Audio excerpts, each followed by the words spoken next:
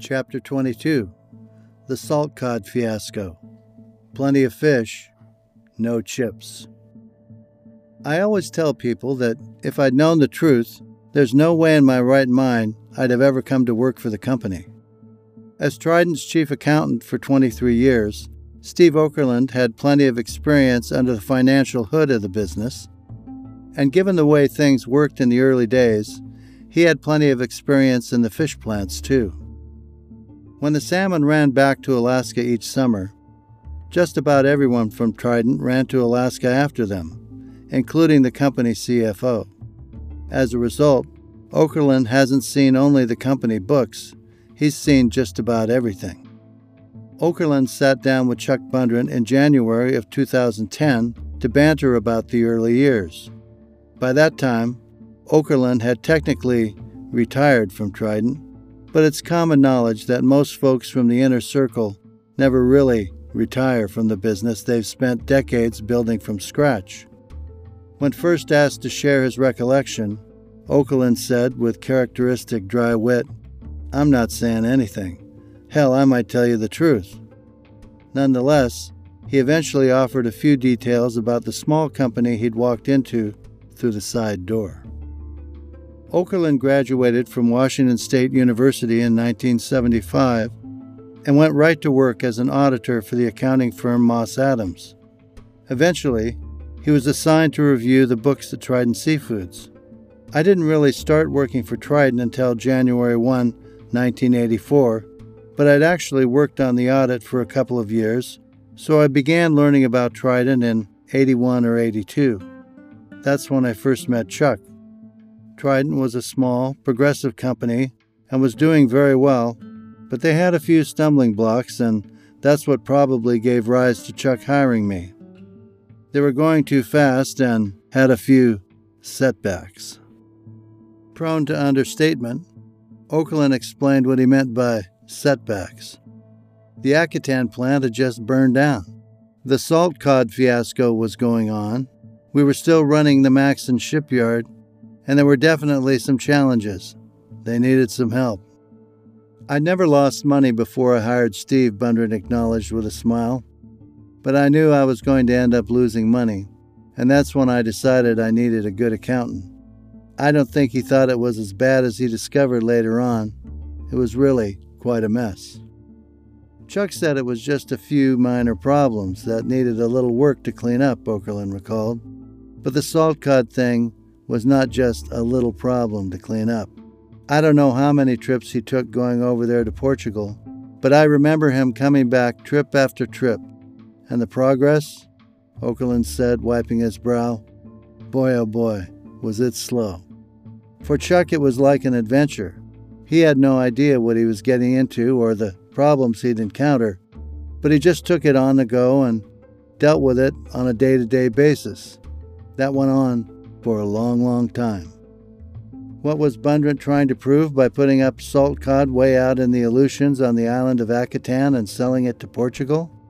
Like everyone else in the Alaska whitefish business, he was trying to prove that Americans could harvest, process, and sell the entire groundfish quota for the Bering Sea and Gulf of Alaska.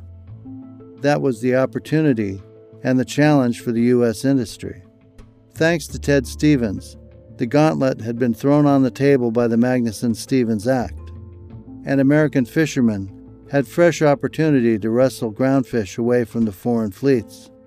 But instead of setting a date-certain deadline for eliminating foreign harvesting and processing within the 200-mile U.S. EEZ, the legislation called for a measured takeover of the groundfish quotas through a process known as Americanization. Theoretically, this would give Americans first crack at the fish, but scooping up 2 million metric tons of groundfish was a huge undertaking, and it wasn't all that simple. Since most of the tonnage was Alaska pollock and flatfish such as yellowfin sole, rock sole, and arrowtooth flounder, fish with very few, if any, markets in the U.S., Norwegian-American fishermen began the long process of Americanization by targeting a species they already understood from the old country, and that was codfish. In addition to harvesting and consuming a lot of North Atlantic cod themselves, Norwegian fishermen and processors had long ago developed export markets for salt cod in Portugal, Spain, and Brazil, where it was a staple known as bacalhau. Norway also had a centuries-old tradition of air-drying unsalted cod for stockfish. As early as the 1st century AD, Norway produced stockfish and exported it to England. Modern markets for stockfish developed in Mediterranean countries as well as West Africa, and the leathery planks of cod are said to be Norway's oldest sustained export commodity. Since codfish, salt cod, and stockfish were already familiar to crabbers of Norwegian descent, it was reasonable that North American fishermen from Ballard would look to their past to find hope for their future in Alaska after Bering Sea king crab populations crashed in 1981. At first, fishermen such as Chuck's partner Corey Ness and fellow countrymen Einar Langesater and John Johannesson reconfigured their crabbers, which included the Royal Viking, Pacific Viking, Royal Atlantic, and Oceanic, to trawl for Pacific cod and then salt the product right aboard their vessels. Catching, splitting, and salting cod on board a rolling boat proved difficult enough. Selling it proved even more difficult. Getting started required a market research visit to an area in northwest Norway known as the Lofoten Islands. My brother Magni and I took a trip to Norway to see some of the people at Lofoten, Corey recalled. We stopped in Ålesund, and we signed a contract with a guy there to buy salt cod off our boats. It seemed simple enough at the time, but it wasn't very practical. That didn't pan out for us, salting on the boats. We lost money right and left on that. But the salt cod game was far from over. After that, he said, is when Trident started to salt fish at Akutan. It wasn't just salt cod Chuck was after, Okerlund recalled. It was lots of salt cod. The more the better, he said, recalling the fever pitch of the operation and Bundrant's enthusiasm. Let's get those costs down and produce more. And then it's diversification. So let's go for stockfish, and let's go for filetoni, and other products that we had absolutely no expertise or markets to sell it to. Filetoni is a product preferred in the Italian market that is very similar to salt cod, except that instead of simply splitting and salting the headed and gutted codfish, the cod are first filleted, removing the backbone and ribs. The end product is an individual, skin-on, salted fillet that is typically made from smaller cod and is easier for consumers to reconstitute in fresh water and cook. I wasn't at Trident yet, Okerlund recalled, but others who were there tell stories of stockfish hanging on the wooden racks at Akutan with the birds and everything. Bundrant wasn't the only one caught up in the salt cod rush. Everybody lost money on it, Corey echoed. Some of that fish came down here to Seattle, to a plant down by the Duwamish River. Some guys brought drying equipment from Norway and were drying it down there by the First Avenue Bridge, but that didn't work out for them either. Nevertheless, it looked like an opportunity at the time, and in many ways it was the only opportunity for Alaska crabbers and crab processors to keep busy after the king crab went bust. Furthermore, it offered a chance for American fishermen and Trident Seafoods to wrestle at least some of the resource away from the foreign fleets. U.S. fishermen had a harvesting priority over foreign fishermen, and U.S. processors had a processing priority over foreign processors. So legally, Alaska had the right of first refusal for the fish. The catch-22 of the program was that it was difficult for American entities to win formal allocation of that quota through the North Pacific Fishery Management Council if they couldn't demonstrate that they could successfully harvest, process, and sell the quota they wanted. It was a flawed system that worked very well for the foreign fleets.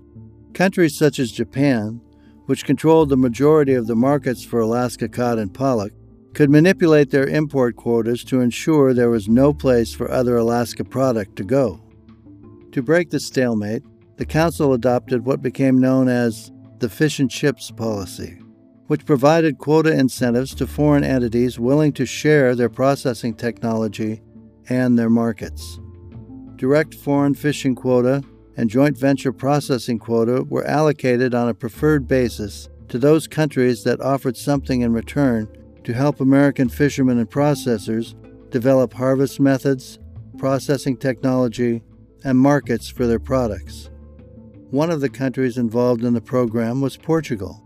Bundrant helped secure a fishing quota for the Portuguese, who jumped at the chance to harvest and process salt cod for the Portuguese bacalhau market.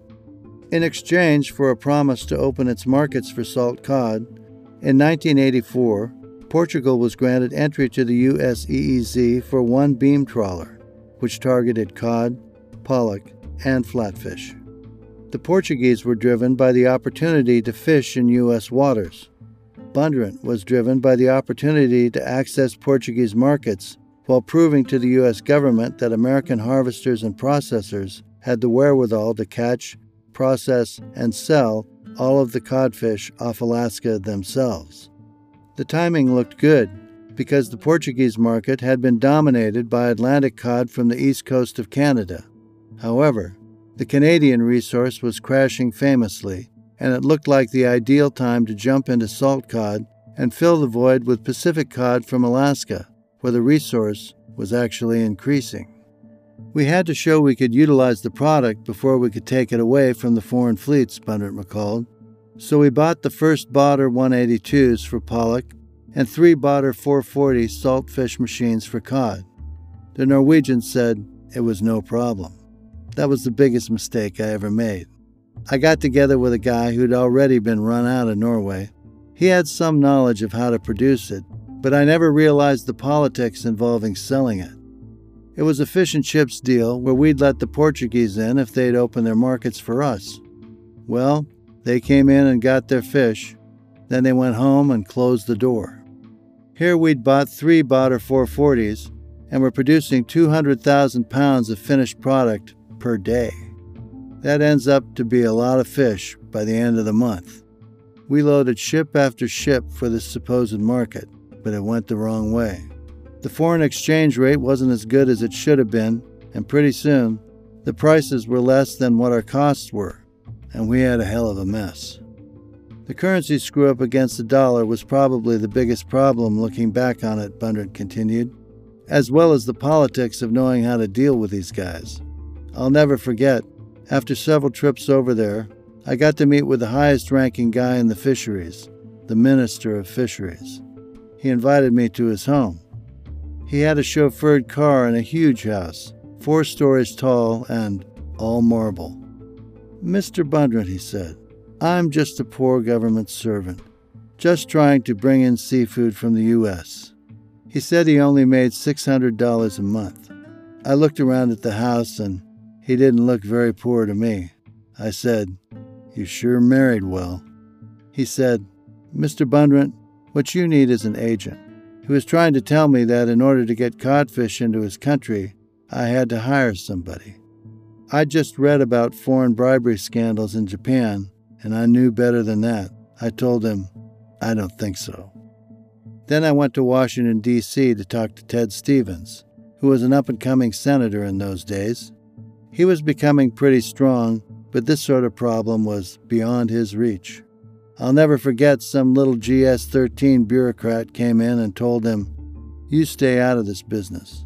Portugal is too important of an ally to us. We're not going to close any bases in the Azores over some saltfish." And that was that. That's how it worked in the early days of Americanization. U.S. fishermen and processors would fight tooth and nail to reserve some quota from the North Pacific Council, which was under the supervision of the U.S. Commerce Department. But if the deal didn't really satisfy the foreign entities partnering in the operation, they would beat a path to Washington, D.C., and make a power play of their own through the U.S. State Department, oftentimes wielding a powerful threat that had nothing whatsoever to do with fish. Accustomed to trading away fishery resources for decades, U.S. diplomats found it hard not to cave into the pressure. That's what generated the tiff in Ted Stevens' office, and as Bundrant put it, I knew then I was screwed. Chapter 22 Sidebar, Akutan, Alaska, 99553. 1,900 miles from Ballard, Akutan saw its first economic venture when the Western Fur and Trading Company established an outpost there in 1878. A small cod fishery began, but Akutan's first major maritime development was a whaling station built on the southern shore of the harbor in 1912. Though the great days of Nantucket whaling were over, natural whale oil was still a valuable ingredient in high-end lubricants, soaps, and cosmetics, and oil from sperm whales was used in the production of nitroglycerin. The primary buyer of Akutan whale oil was Procter & Gamble, maker of Ivory soap. Owned and operated by American Pacific Sea Products, the whaling station remained active until World War II, when it shut down and Aleut residents of the village were evacuated to Ketchikan. The Navy leased the whaling station property as a refueling station for Russian freighters carrying war supplies across the North Pacific from Siberia. Resettled after the war, the city of Akutan is located on the north shore of the harbor, across the water from the remnants of the whaling station and fuel depot. The Trident Seafoods plant is also located on the north shore, approximately half a mile west of the village. During the height of the king crab fishery in the Bering Sea, Akutan Harbor regularly offered shelter to more than a dozen floating crab processors. When the king crab fishery collapsed in 1981, the floaters pulled anchor and scuttled away, but Akutan's modern history was just beginning. Recognizing the necessity to expand their business beyond crab and into groundfish, Bondurant and his partners set about to build a new, shore-based facility on a skinny stretch of beach beyond the eyes of the competition in Dutch Harbor, and 5 hours closer to good fishing grounds, just the place for Bondurant to try something different again. The project began in 1981 with the construction of a seawall and a 55,000-square-foot plant for processing salt cod and stockfish. Level ground was non-existent, and the site itself had to be blasted out of the mountainside and graded flat with bulldozers. Nevertheless, the steep slope continued into the harbor, providing access to deep water as the new shoreline pushed seaward. The original plant burned in 1983, but was rebuilt in less than a year to process crab, cod, salmon, and pollock. By 1989, after serious setbacks in the market for salt cod, Bondurant was ready to make another bold move by adding a surimi line and competing directly with the Japanese-owned plants in Dutch Harbor. Once the pollock, surimi, and fillet plant expansion was completed in 1990, Trident's Akutan plant could process more than 3 million pounds of raw pollock each day. Pollock fillets, pollock blocks, pollock roe, and pollock surimi would become Akutan's bread and butter. With steady expansion over 2 decades and the addition of new bunkhouses in 2012, the plant now supports a workforce of 1,200 and operates year-round. Once just another crazy dream, Akutan is now the largest seafood processing plant in North America.